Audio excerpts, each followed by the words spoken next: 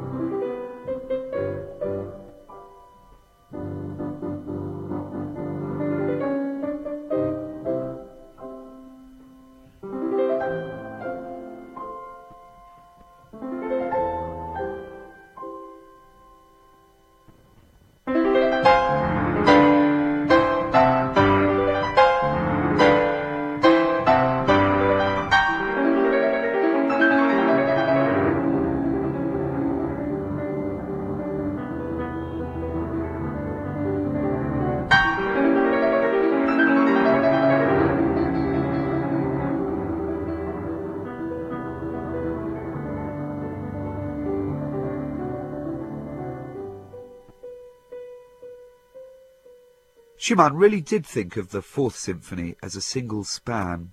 So today I thought we might explore how adventurous he really was, by finding out how the early 1841 version was put together, and along the way, finding out how different this original version is from the one which has come down to us as Opus 120.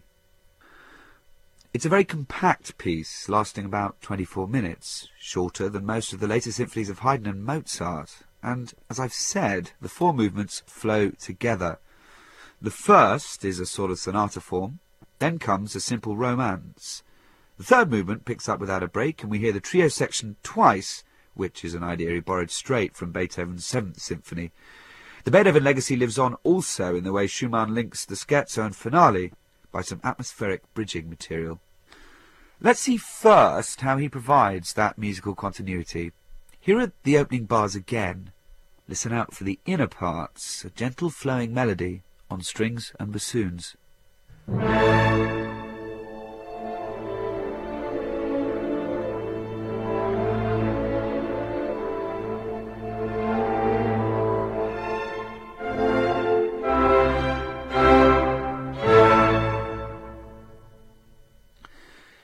That same undulating tune appears twice more, the first a pretty straight reprise, but transposed from D minor to A minor, in the middle of the Romanza, the second movement.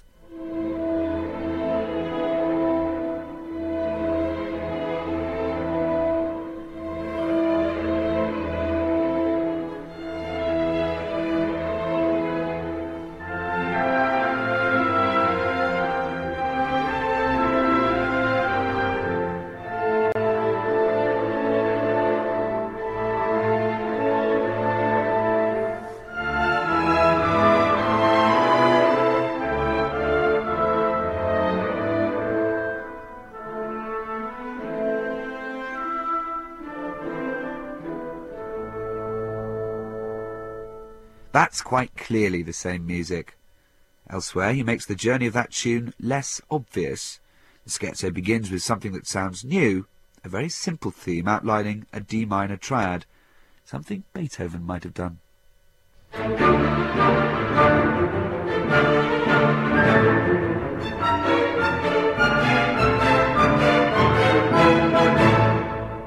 But if you turn that upside down, fill in the interval at the start, it follows the same line as before, something which becomes much clearer as soon as the trio starts. This is another incarnation of the opening melody, but it's off the beat now, the pulse is different, and it's in the major key, B flat. The basic up and down shape is there, and just listen how the decorations on the first violin provide a memory of the romanza.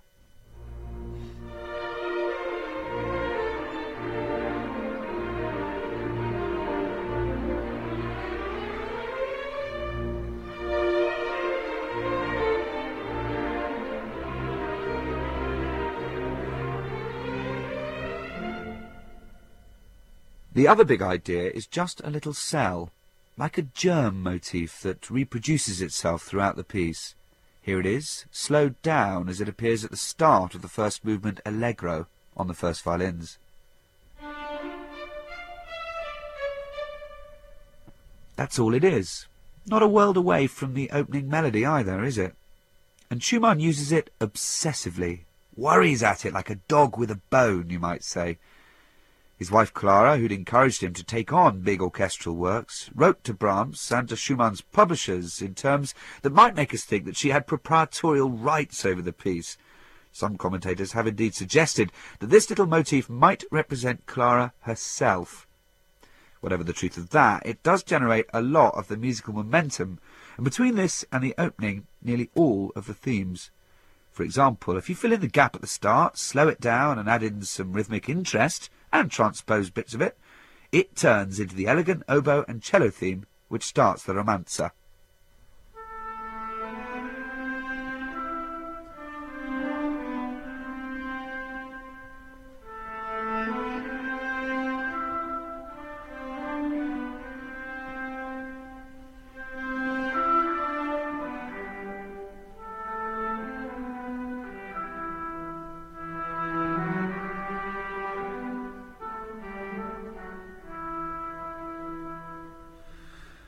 There are more connections to explore when we come to look at the finale shortly.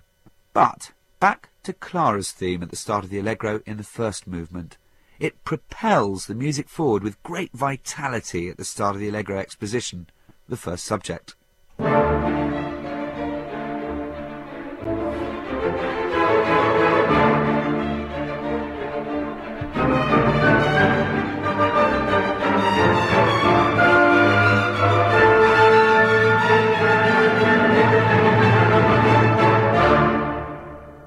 Ends the first subject with a full stop, with classical certainty. Then comes the bridge passage. The Clara cell is working hard to change the key from D minor to F major. But when the new brighter key is established, Schumann doesn't introduce any new material, but goes on with further elaborations.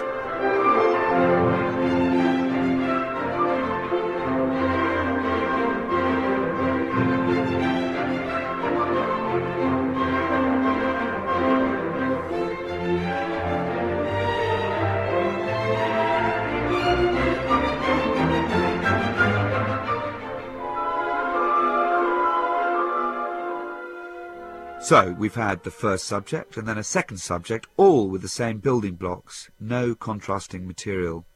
As I said, Haydn liked to do that, but what happens in the development section, the working out of ideas in a classical symphony, is very different from Haydn, Beethoven, Mendelssohn, or anyone else.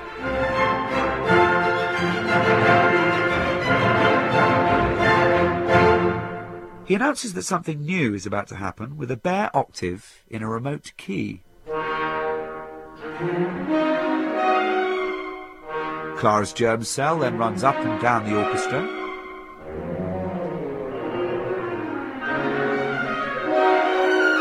It's joined by a new long, short pulse, the same as Schubert in his Wanderer fantasy, and out of it emerges something new on just a bass trombone. In the final version, he gives it to the trombones in octaves. Here, it creeps in unsuspected. But as it grows, it seems to take on more importance.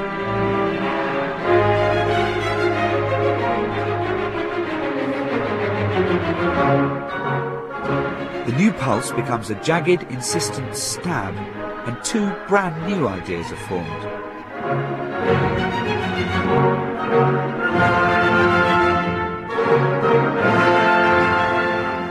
The first is heroic, masculine, forthright, with Clara's theme echoing.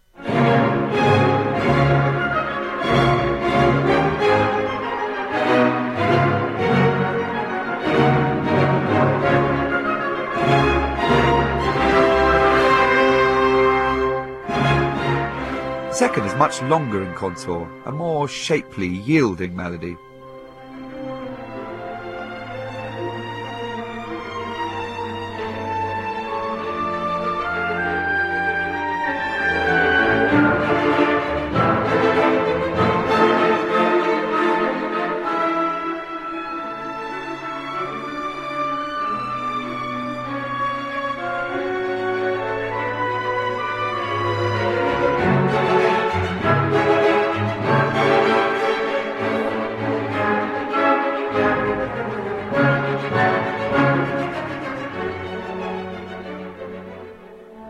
So, here in the development section, Schumann has evolved or grown new material, which then dominates the movement.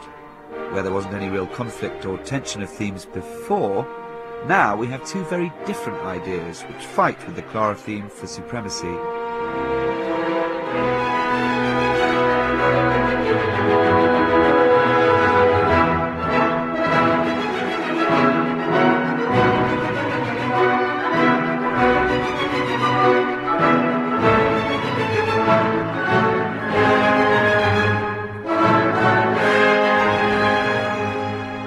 If the little motif is Clara, might the other themes, the one heroic and the other more pliant, represent Schumann himself, the extrovert and introvert sides of his personality, which he so often reflected in his piano music?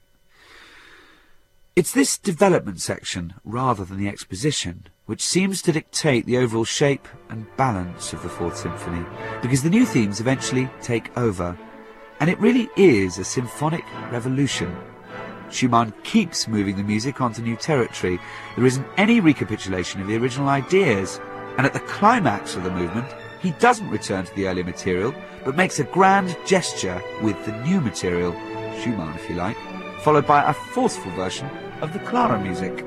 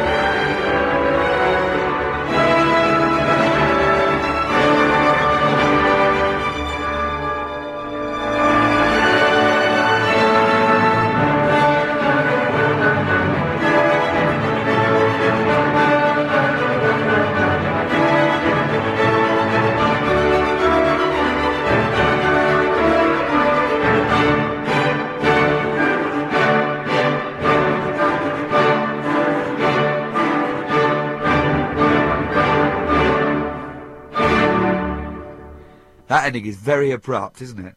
The music simply stops. Sounds more like a cut-off, an interruption, than a resolution, and we're whisked straight off into a completely different musical world, the gentle lilt of the romanza.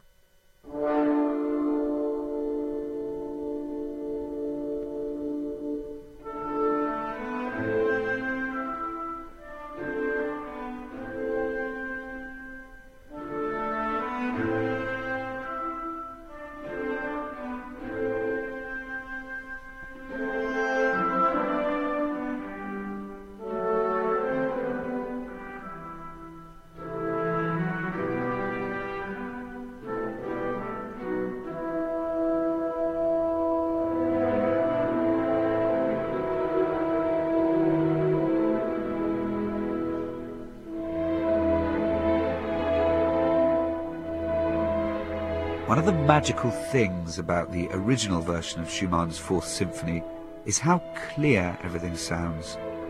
Schumann makes sure that we can hear every instrument. Nothing is obscured by the accretions of detail, but also he makes the transitions between ideas and movements crystal clear. And I hope we're becoming aware as we delve into the detail how the sudden changes of mood and emotion are reflected in the shifts of orchestral colour.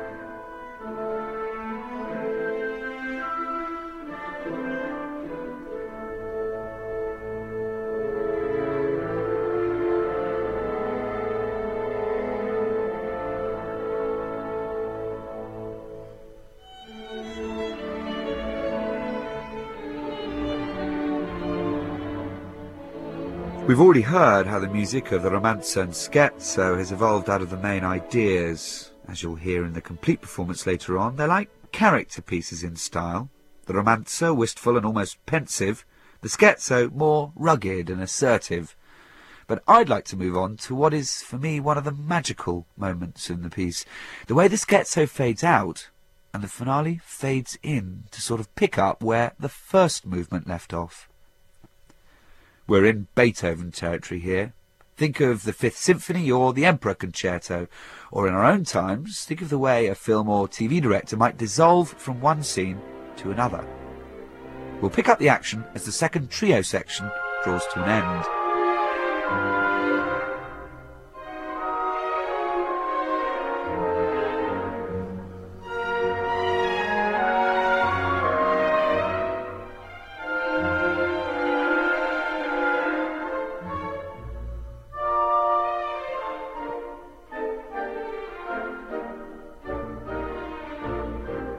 First, the rhythmic focus loses its definition.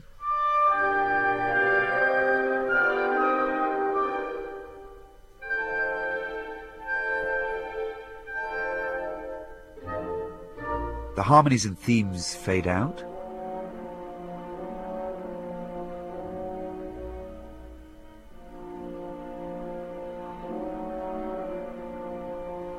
Then, as if in the distance, we hear snatches of the Clara motif followed by a hint of the heroic theme.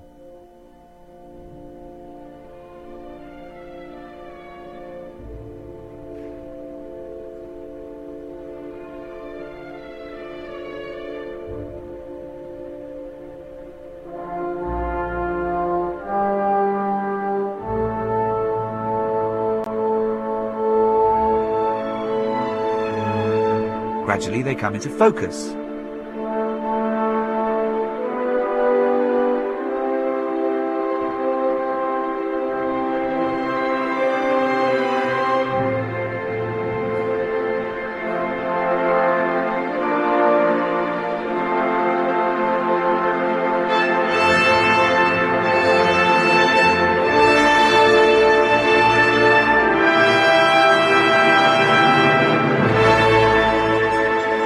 Until in a blaze of orchestral tutti they join forces to form the bright, confident music at the start of the finale.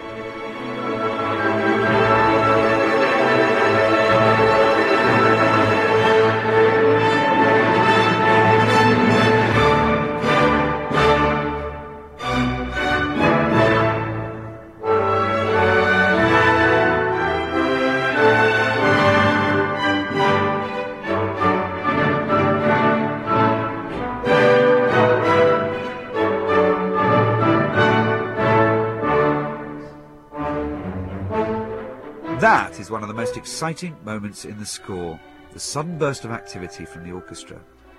When he came to revise the music later in the 1840s, Schumann rather smoothed things out. We hear more of the Claracell and much more of the heroic theme, but less of the scurrying about. And most clearly of all, he doesn't run on continuously, but stops on a huge anticipatory pause before taking a slightly different tack at the start of the finale proper.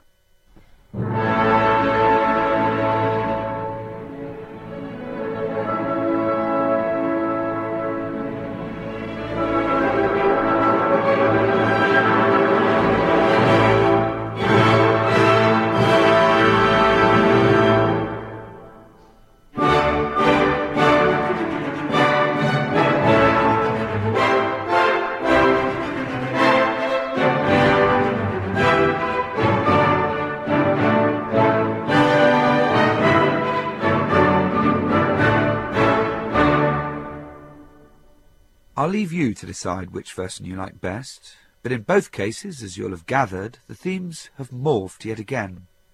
In this final incarnation, it's though Schumann has combined the essence of the two strands, what I've called the Clara theme and the heroic theme, which we might just as well call Robert's theme, combined them into a single entity. The progress of the theme dum-de-dum-dum is really clear throughout. It's just as obsessive in its way as the Clara theme was in the first movement. But now it's in the major key, bright and brilliant D major, and just as in the first movement, Schumann plays fast and loose with the conventions of sonata form. There's a similar feeling of growth, of pace and evolution, so no hanging around for the niceties of formal balance.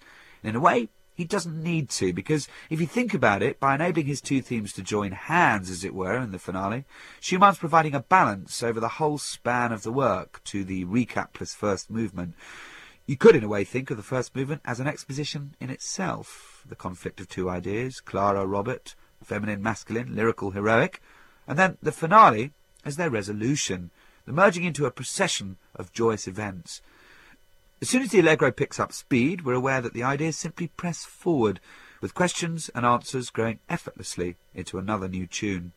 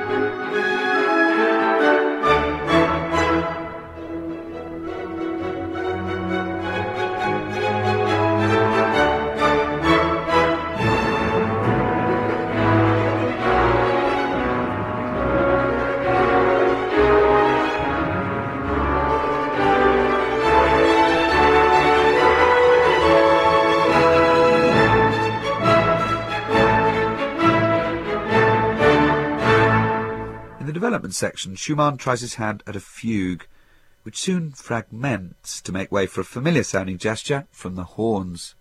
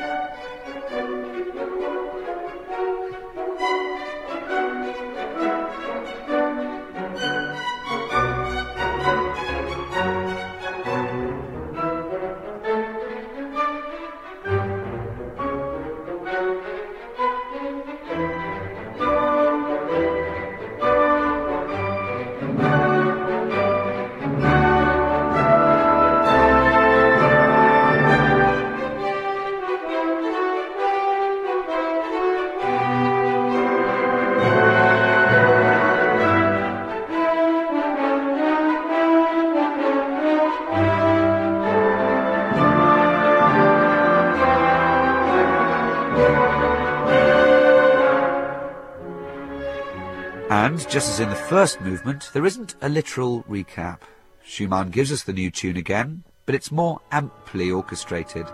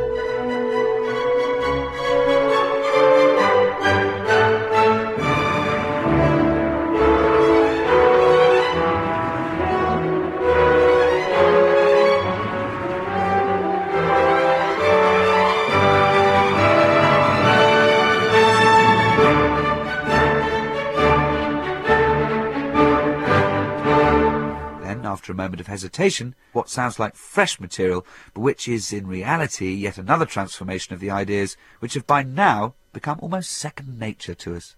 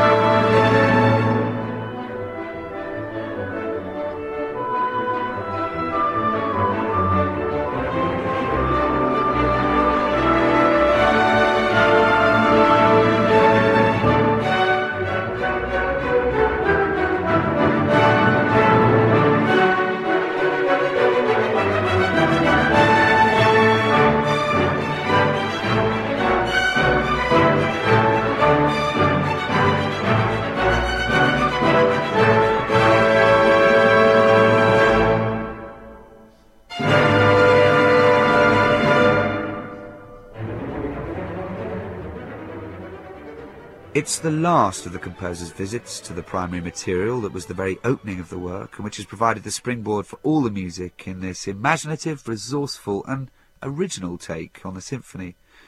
Not until Sibelius was to write his Symphony No. 7 in the 1920s was a composer prepared to take on the symphonic mantle of Beethoven so radically and dare to produce a single span of invention that would break the mould in such a distinctive and personal way. Personal also, perhaps, in the extent to which the relationship between the composer and his young, strong wife is enshrined within it. Certainly the themes display the same kind of contrasts as we find in some of his piano pieces, where the connections between the music and their relationship are pretty well documented. When he finished the piece, Schumann gave the manuscript to Clara as a present. So, when he tried to get this original version published, it was Clara who put her foot down and prevented it. Was it too personal a testament for her to see in public? Or was she simply concerned about material things like her rights to the work? Whatever her motives were, this first version, for all its remarkable qualities and originality of design, didn't appear in print for over 100 years. We'll hear now, in a performance specially recorded for today's Discovering Music, the original 1841 version of Schumann's Symphony No. 4, performed by the BBC Scottish Symphony Orchestra, conducted by Douglas Boyd.